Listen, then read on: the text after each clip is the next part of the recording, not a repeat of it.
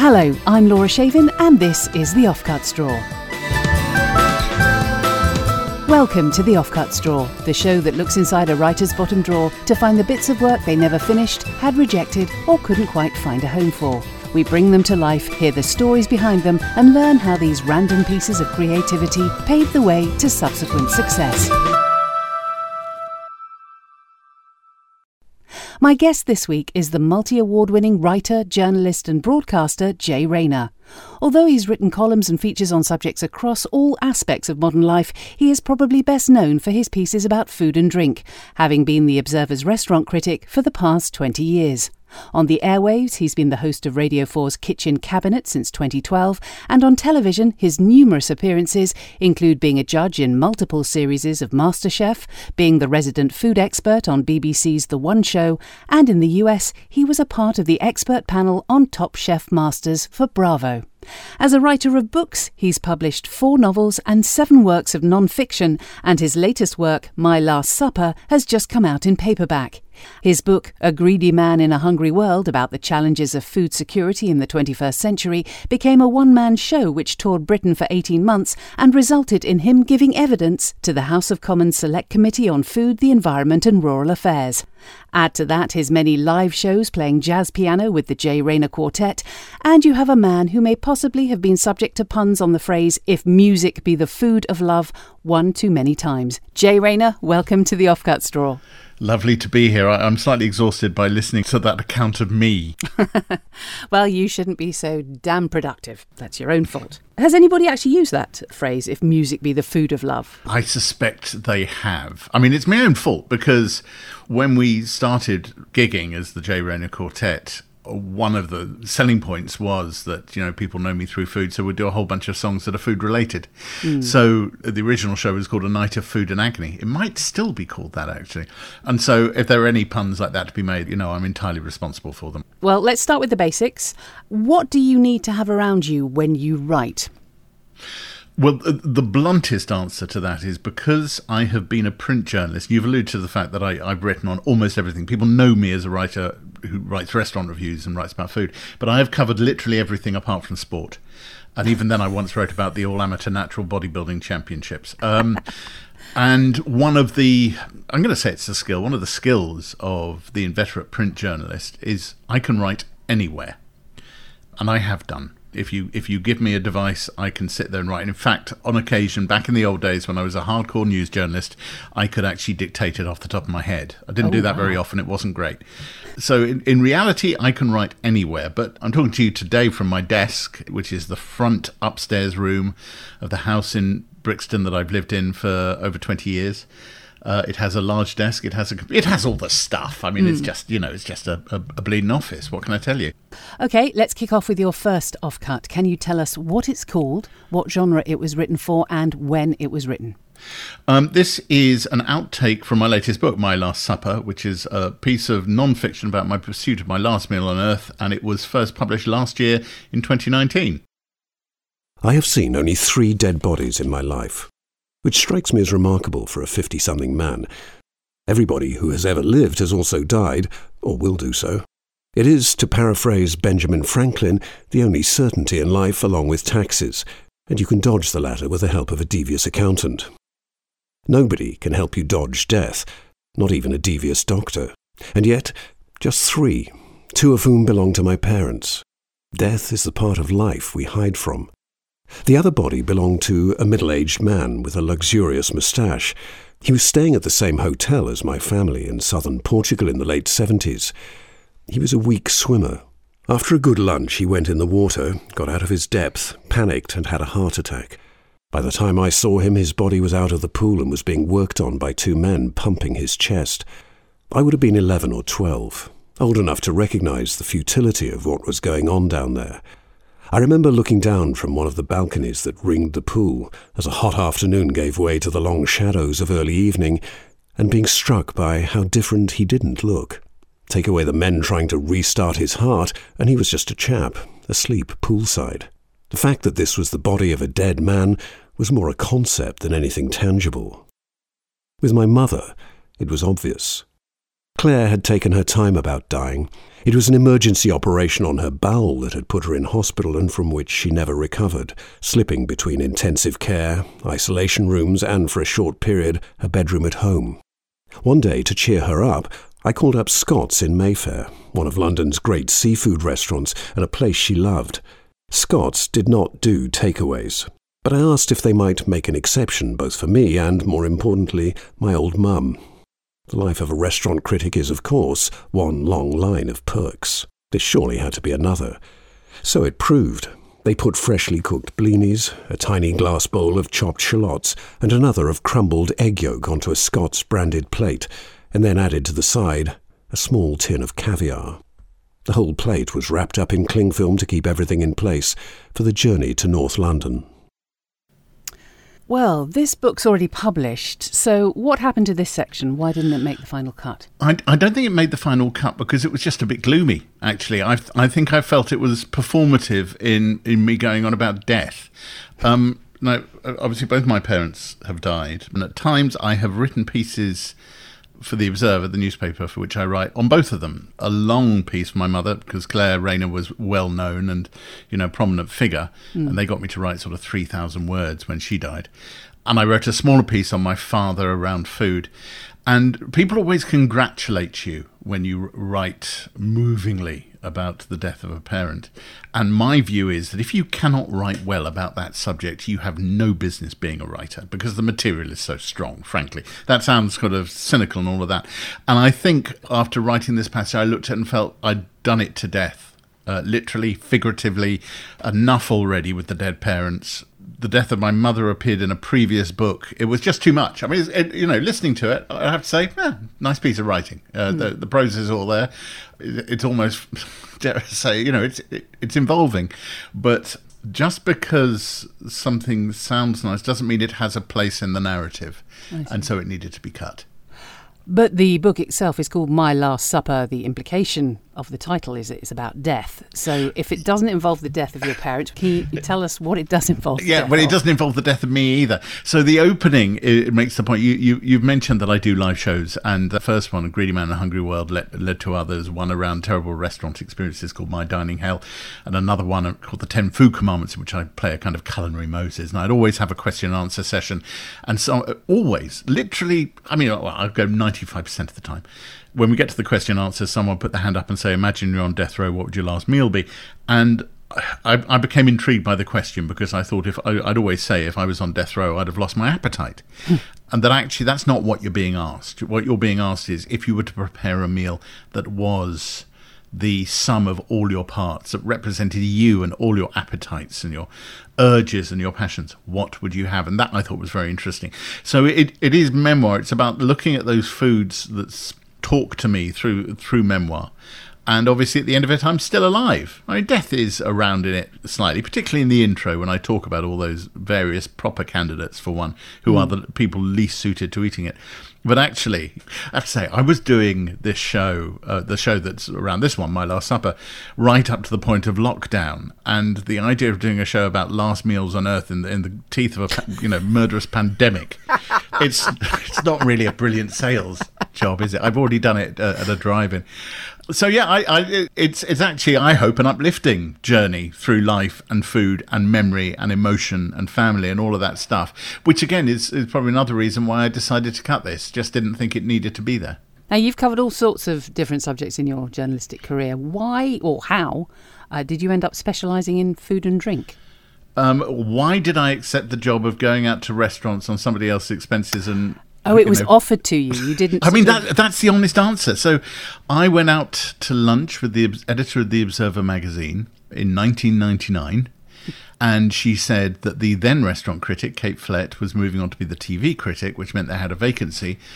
And literally in that instance, said, well, that's a job you can't apply for, but I'd like to do it. I had this vision, could you imagine one of those, in the old days, media ads would turn up in The Guardian on Mondays and wanted restaurant critic. Could you imagine the pile of applications? You wouldn't actually, you wouldn't ask for applications. I just put my hand up and said I'd like to do it. You've known me a long time, Laura. I've always been a chunky chap. I like my lunch. I like my dinner. I'm part of a noisy northwest London Jewish family who communicated through food. I spent my own money in restaurants, and I thought, here's something I could write about. I didn't anticipate just what a good fit it would be, or what a lucky time it would be to go into the job, because it was the beginning of a major restaurant boom. But I also found in the subject so much more than just aesthetics. It's not about how things taste. It's, about emotions and who we are. And the brilliant thing about a good restaurant is it stops the world and places you somewhere else. So, yeah, and that was it. I didn't intend to go on for 20 years. Various times I said I should quit and get back to serious journalism, but well, that hasn't happened. It is serious journalism, isn't it?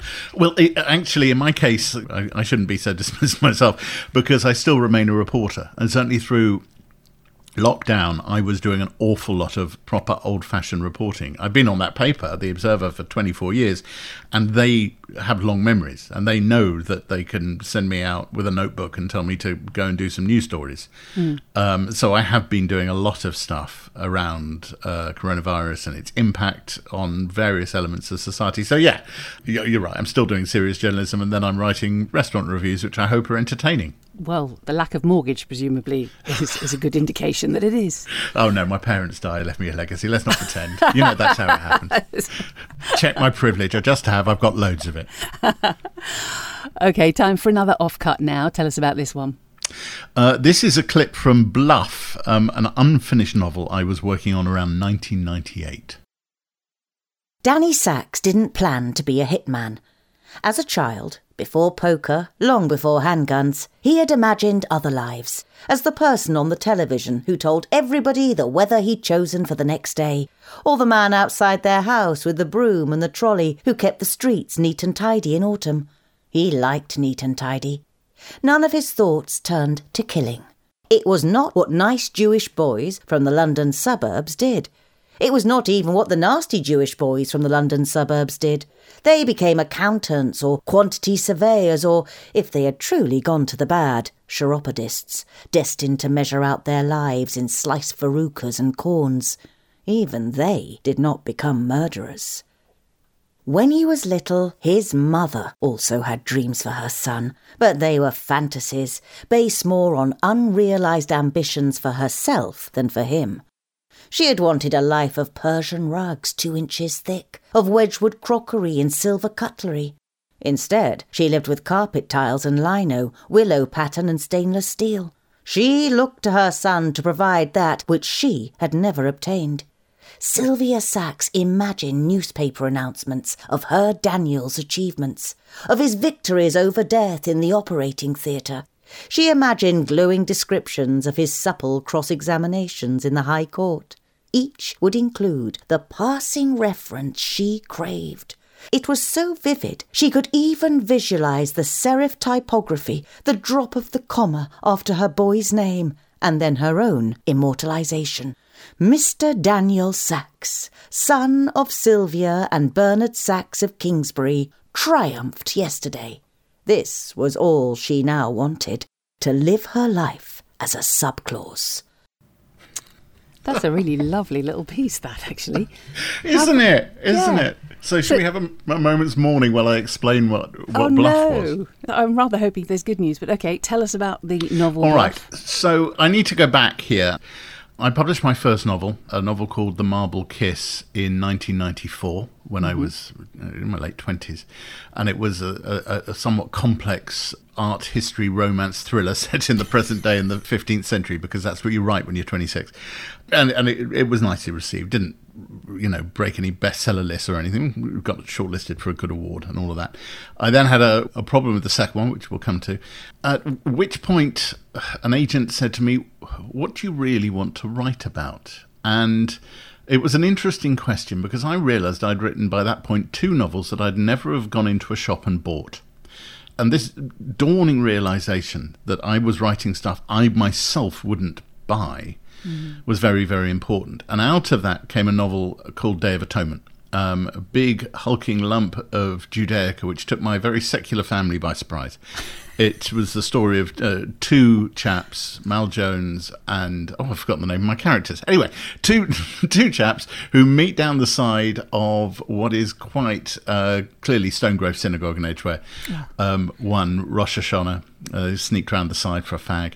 One has a machine for taking the fat off chicken soup. The other one has a business mind, and they go into business. And it tells the story of their life from sort of the late 60s to the 90s. And it's the portrait of a friendship.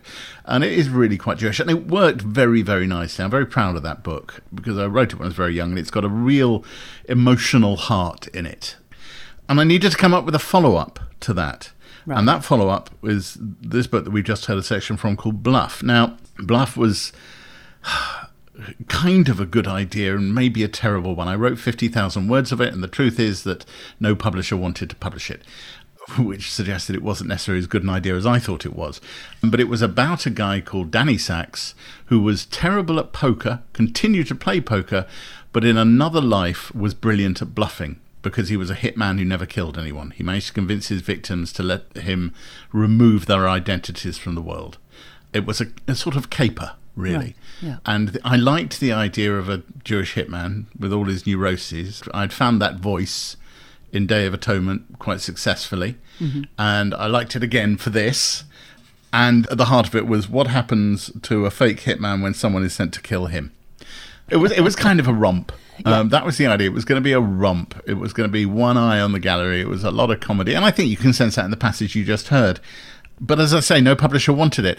And this sort of gets to the meat of, I suppose, what your podcast is, the Offcuts Drawer. How do we feel about that after, the amount of work it takes? It takes a lot of work to write 50,000 words of a novel. Mm. And it was painful at the time. It is never anything but painful, but you kind of have to accept, I think, that if 15 publishers are passed, you're not necessarily robbing the culture of something that needed to be there. And so, it was hard, but I kind of accepted it. It's certainly not one of those projects that I've gone back to over the years thinking, I really should revive that. Well, it's very sanguine of you, I must admit. I was thinking about this when you asked me if I do this. And the truth is, although I'm, quite a neurotic in certain ways, I am quite sanguine about this stuff. You write and you write and you write, and writing doesn't exist unless somebody's read it. And you cannot protest that everybody's missed the point if everybody's saying no. And that's not to say that maybe some people might have enjoyed Bluff if it had ever been completed and read, but nobody has a right to be published. And I know this drives certain writers who are finding it tough to get published, absolutely not, but you don't. You have to make an argument for yourself on the page, sentence by sentence, paragraph by paragraph. And if, a lot of publishers look at it and go, no, I mean, obviously there are all the stories of books that were turned down time and time again and then went on to be great classics. But in the main, I think you have to take it on the chin. OK, time for your next offcut. Can you tell us what this is, please? Right, well, this is actually from a piece of journalism written in 2003. It's from a newspaper feature that never got published about a drag queen called Lady Ding. Lady Ding couldn't be at the Welsh Lesbian and Gay Mardi Gras in Cardiff this year, but she still managed to stop the show. For 10 minutes on that last Saturday in August, the screen at the side of the stage was filled with video footage of her act, all golden lacquered hair and massive shoulder pads and crooked grin. There was no audio, but they smothered the silence with Nobody Does It Like Me, sung by Martine McCutcheon. Lady Ding would have liked that, her friend said. When it came to singing, she would always find the wrong way to do it. That was part of the act, the forgotten words and the lousy voice and the scowl at the indignity of it all. When the video had finished and the music had faded, the crowd of 35,000 cheered. Gold balloons held by Ding's family and friends in the crowd were released to float away on the afternoon breeze, and Cardiff's gay community said a last goodbye to one of the greatest drag queens the city had ever seen. 3 weeks earlier, the body of Jason Massier, the man who created and performed Lady Ding, had been found floating in reeds at the edge of Panavan Pond near his home village of Markham, high up in the valleys. He was 32 years old. The death of someone so young is always a tragedy, but anyone talking to Lady Ding's fans over the past few weeks would have understood something deeper too. A sense of an opportunity that had been stolen from them. of the chance that they had lost to enjoy the success which should have been hers. "She was one of the most talented drag queens I've ever seen," said Chris Marshall, who's managed gay bars all over Britain and now runs Cardiff's King's Cross pub where she performed so often. Not just one of the most talented in Cardiff, but anywhere. Kerry Dupree, the Welsh drag queen who has already made it onto the national stage and knows what it takes to get there, agrees. Jason had created a real character. He'd thought about it. He wasn't just a puff in a frock. There's too much of that in drag today. Jason had something. So who was this written for? So this was written for The Observer and was a classic example of, if I made my name anywhere in journalism before writing restaurant reviews, of the sort of work I did, which was a long-form feature where you take a small news story that you found in the in-briefs, perhaps in the Western Mail or whatever, in this case, a Cardiff newspaper, and you say, well, there's something bigger in this, there's a bigger story. So I spent maybe 3 days in Cardiff on the ground to research this. And it's, as it says, it's the story of this chap who performed as a drag queen called Lady Ding, suffered from depression and killed himself. And it was clear that he was much more than just another drag queen on the scene, because the whole of the Cardiff Lesbian Gay Pride stopped that year to celebrate him. And I went to Cardiff and I spoke to his friends and I went to the bars that he'd performed at. And I even went high up into the valleys where he'd been born, had fascinating conversations. Because I don't know about you, but I at that point, this is 2003, so we're going back, nearly 20 years. I'd assumed the valleys to be very conservative places, and there was this intriguing line where it said, "Nobody cares up here whether you're gay or you're straight. Life is on a knife edge. It's a struggle, and who you're having sex with is of no interest to anybody at all." I thought it was absolutely fascinating. So it was about taking a small story and giving it its due, giving it its space to breathe. And I did a lot of these 3,000 to 5,000 word features where you're trying to breathe real life into a story. And the reality is I included this because I would say 98% of my journalism, possibly more, gets into print. Not always the way. Back in my freelance career, when I was right at the beginning, I'd lose a few pieces along the way. I wouldn't make it, would be spiked. But this is one of the very rare big features that, for whatever reason, never made it into the features well of the Observer magazine. Do you know why? Well, it's a funny old thing, the features well. The editors of magazines are trying to create a gallery. Even now, in the age of online, they have to think in terms of the object, the printed object in their hands, and then whatever else happens, it goes online. And it's always about getting the mix right. And I think week by week, this story never found its place in the well. And, until eventually, after about 9 months, we all had to put our hands up and go, well, it's dead, isn't it? Because, journalism ages. They were apologetic, but not vastly apologetic, because that is newspapers. There are times when things don't make it into print. You go off, you write, and you get paid for it, and it doesn't happen. But I think, weirdly, this one has always stung slightly more than some of the bigger projects that we're talking about today.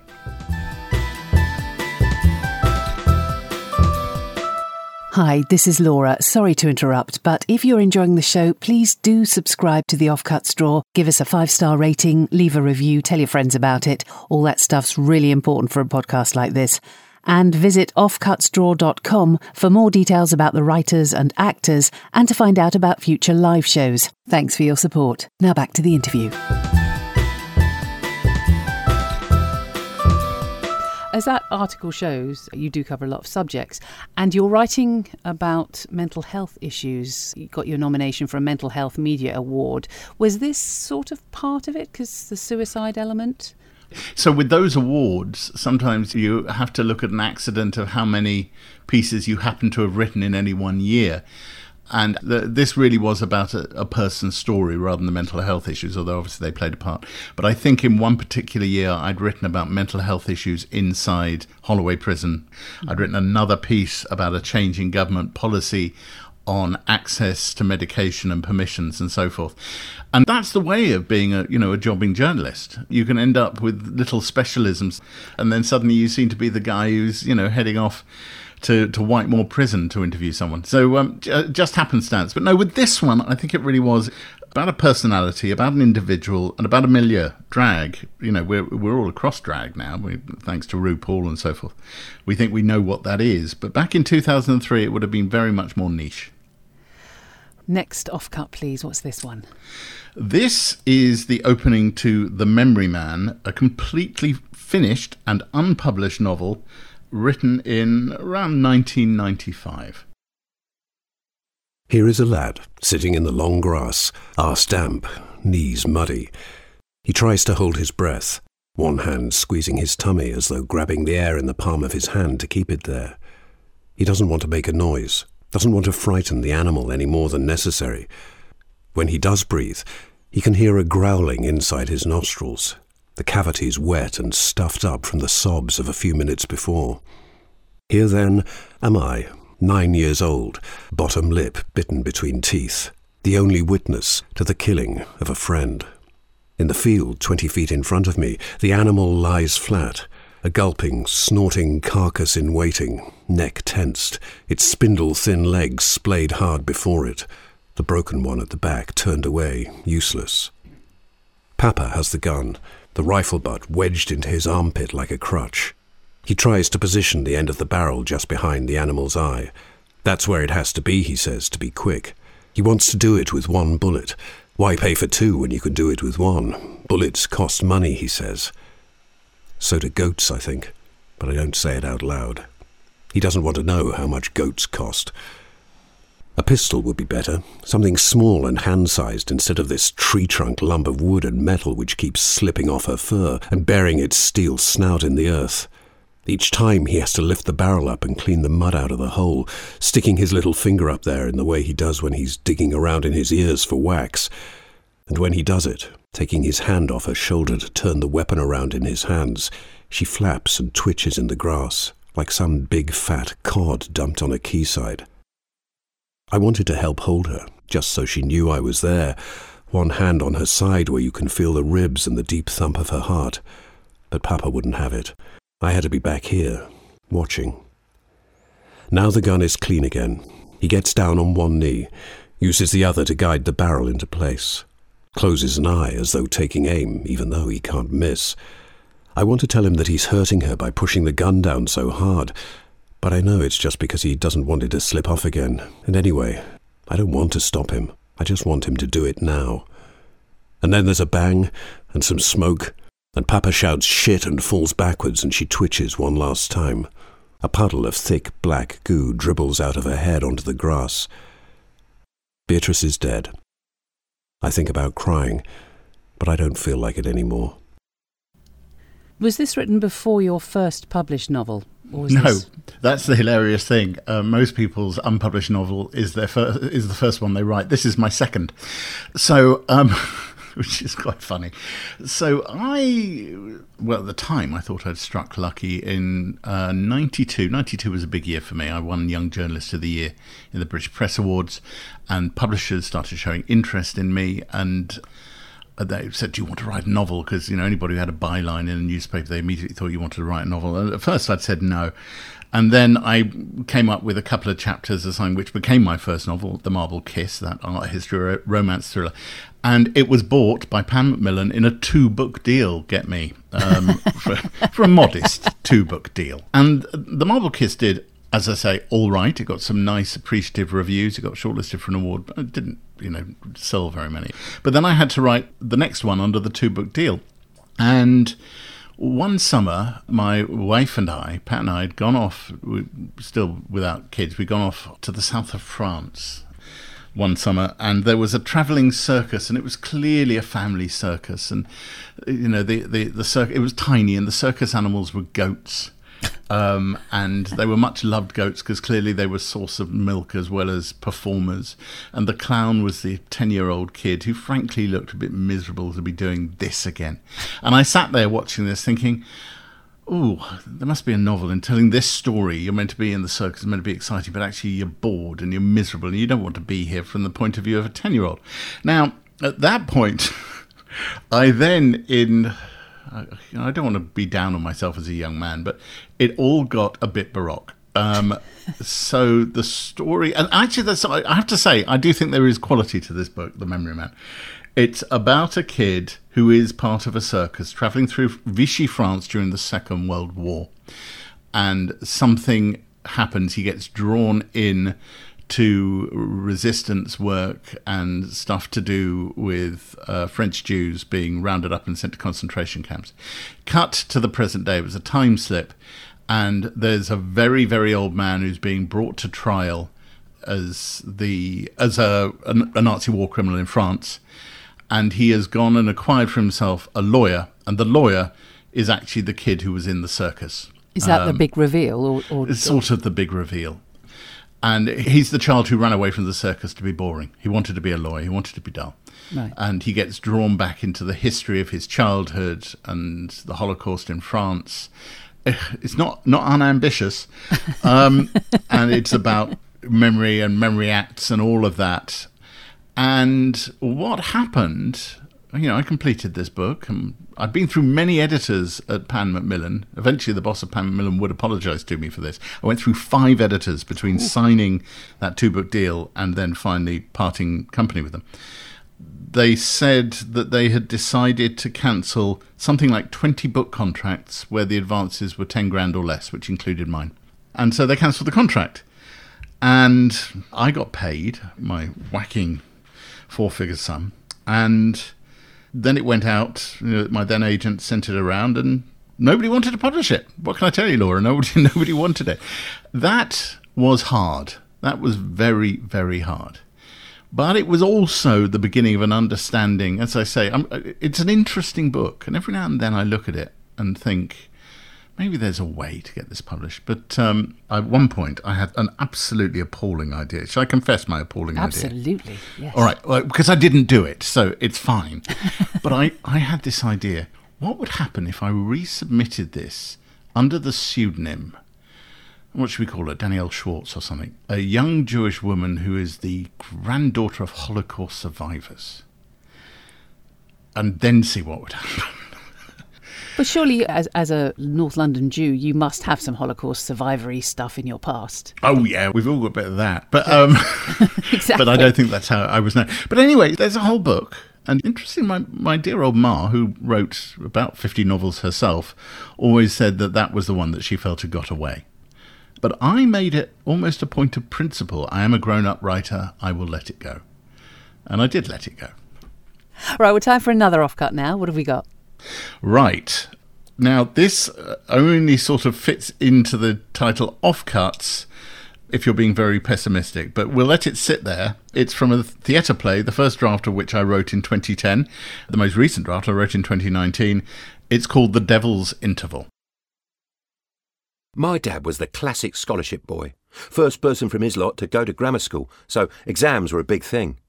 If he passed them, it meant he was supposed to be there. Became addicted. Got him into some college to do business studies, all of that. Swear he became an accountant just because of all the exams there were. Play quietly, love. Your dad's studying. He was always studying. If you've got certificates, no one can ever argue. Ferg begins to play a classical medley. But, Dad, there's got to be more to all this than just passing grade 7.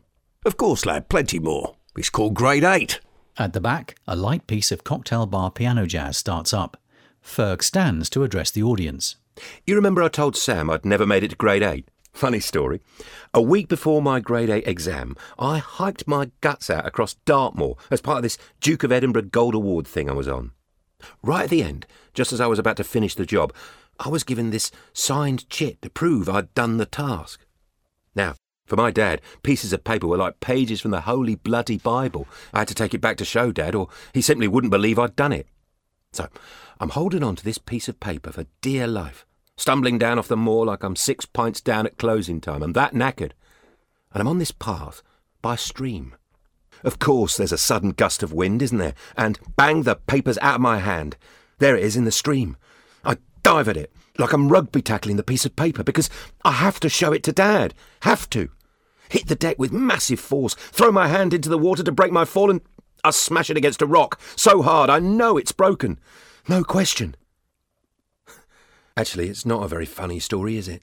He gets to his feet. walks to the piano and slams his fists against the keyboard, bringing the music to a halt. My sodding old man!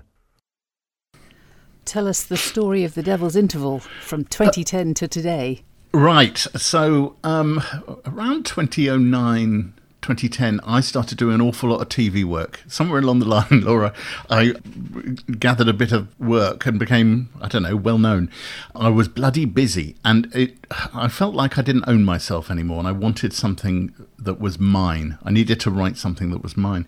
I have, as you mentioned, I play jazz piano, and I have done for a very long time, and I'd done a jazz piano night class at Goldsmiths a few years before, but I've been intrigued by the dynamic in the room, the way, at night classes, people bring their stories in with them, and I saw a piece of theatre in this, and that's what The Devil's Interval is. It's a story of a jazz piano night class, 5 students, 1 teacher, 3 pianos, and the key is every single actor on that stage plays, which creates some issues, it has to be said, but that was the idea.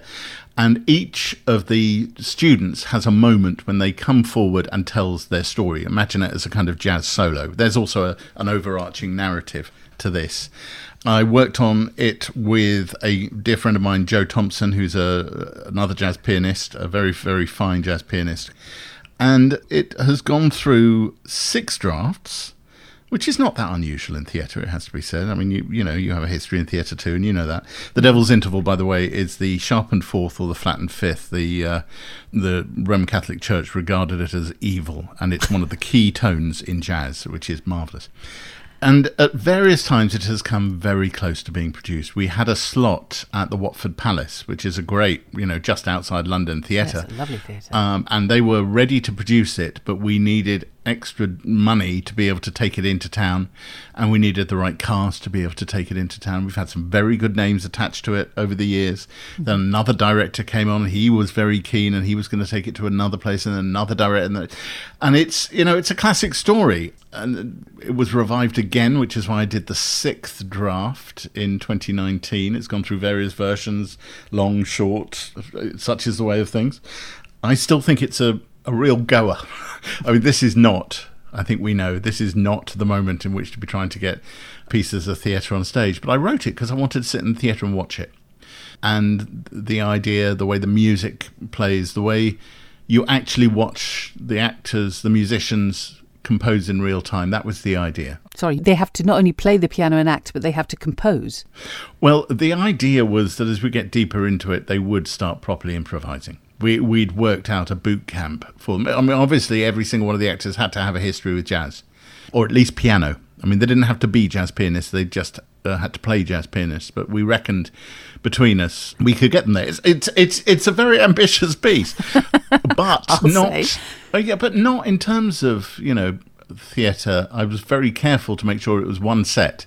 Yeah. And the asset, 3 pianos, well, look after them and you can flog them off again afterwards. I had many conversations with producers over the years saying, and the great thing is, you can sell the pianos on.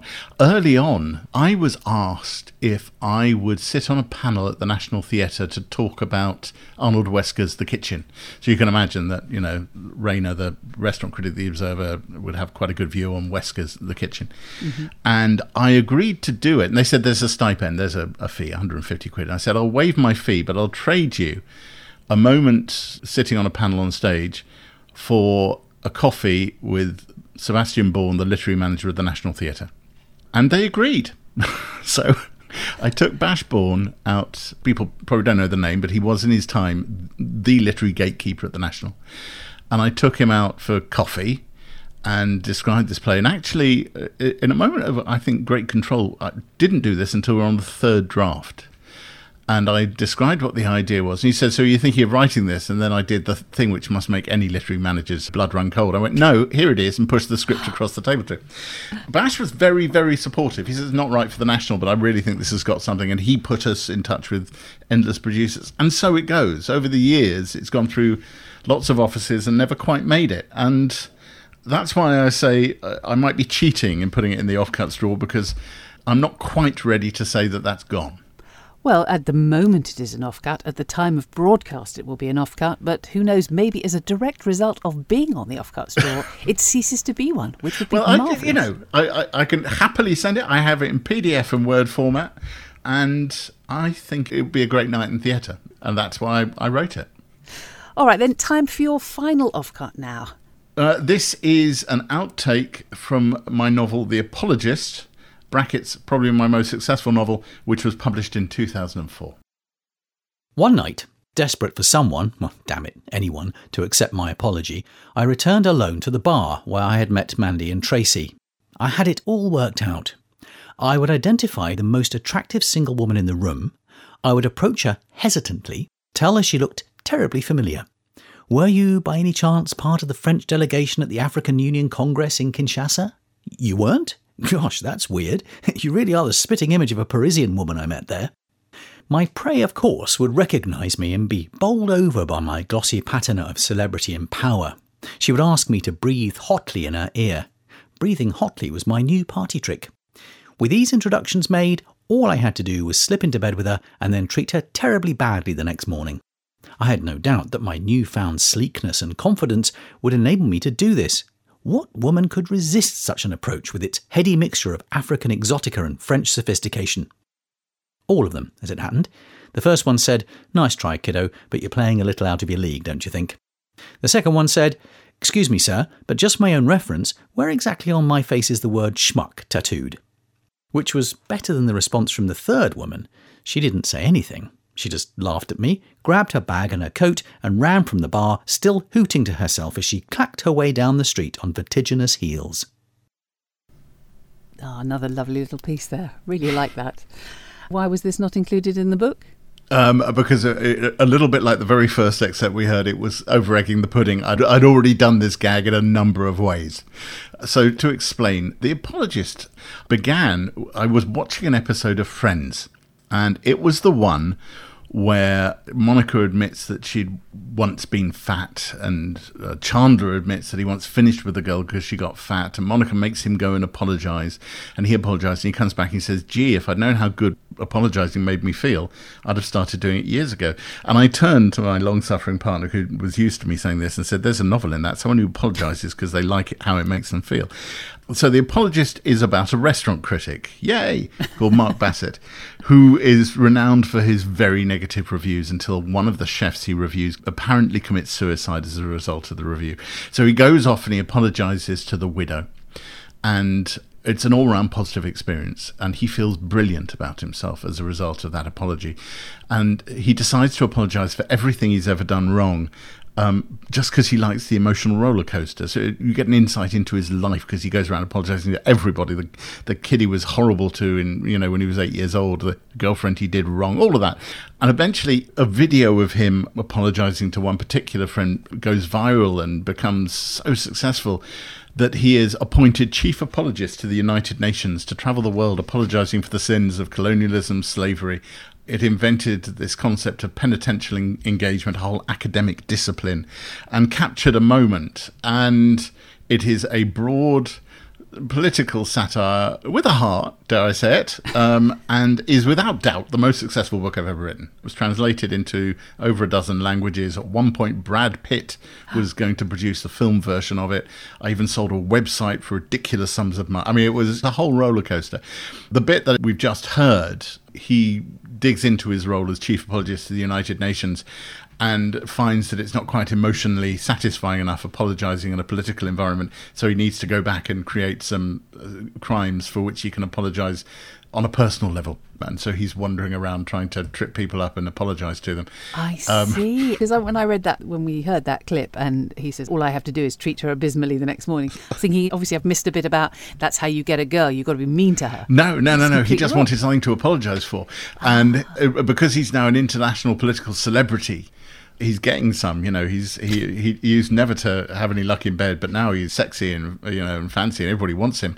Yeah. And so he thinks he's really it. It is a classic first-person narrator novel in that it's all about the unreliable narrator who's not quite clocking what's going on around him. Yeah. And this bit will have come out because it was over-egging the pudding. And perhaps because it may have made you think just a little too poorly of Mark Bassett, the chief apologist to the United Nations. And the character, Mark Bassett, the restaurant critic. Yeah. Go on. Is he you? He was significantly me in certain ways. I mean, not because his personal story, doesn't have my parentage or whatever, but certain of my body issues and stuff from when I was a kid, I'd certainly mind my own life for that, to create the bundle of insecurities. Yeah, I threw more of myself into that book than I did any other. Right, final question. Are there any offcuts that you've still got that you haven't shared with us today? That is an interesting question. I don't think there are. I mean, I have been... Some people might think that 1.5 novels and a whole play that's been through 6 drafts, the other bits are sort of smaller and tangential, is quite a lot to have in the offcuts drawer.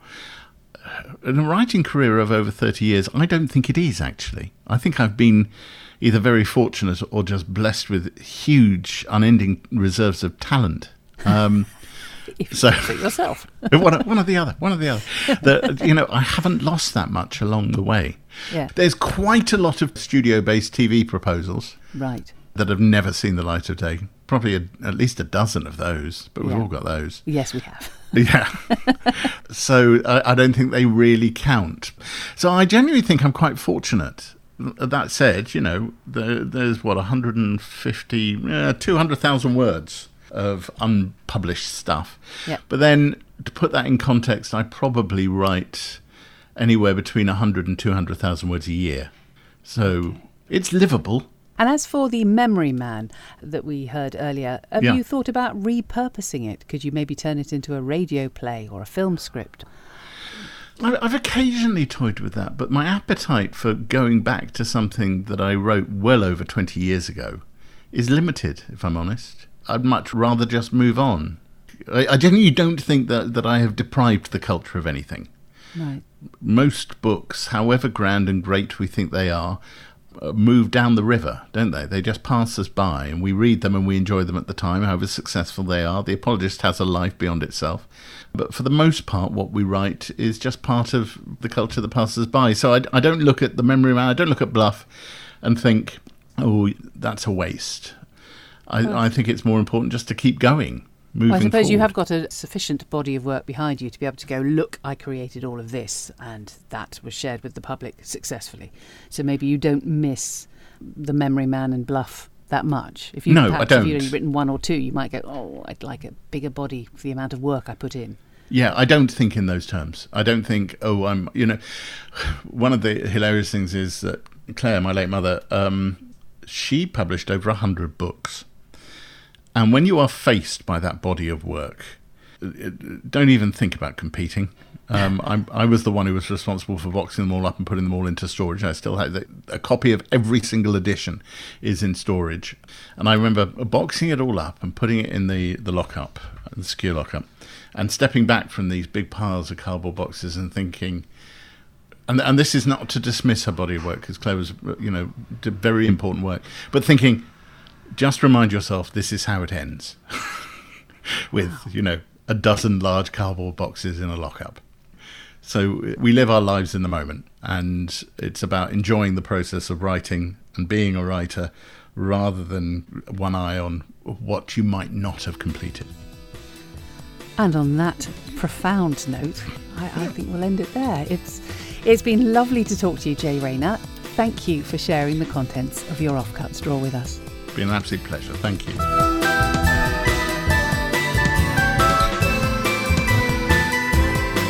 The Offcuts drawer was devised and presented by me, Laura Shavin, with special thanks to this week's guest, Jay Rayner. The Offcuts were performed by Keith Wickham, Christopher Kent, Toby Longworth and Rachel Atkins, and the music was by me. For more details about this episode, visit offcutsdrawer.com, and please do subscribe, rate and review us. Thanks for listening.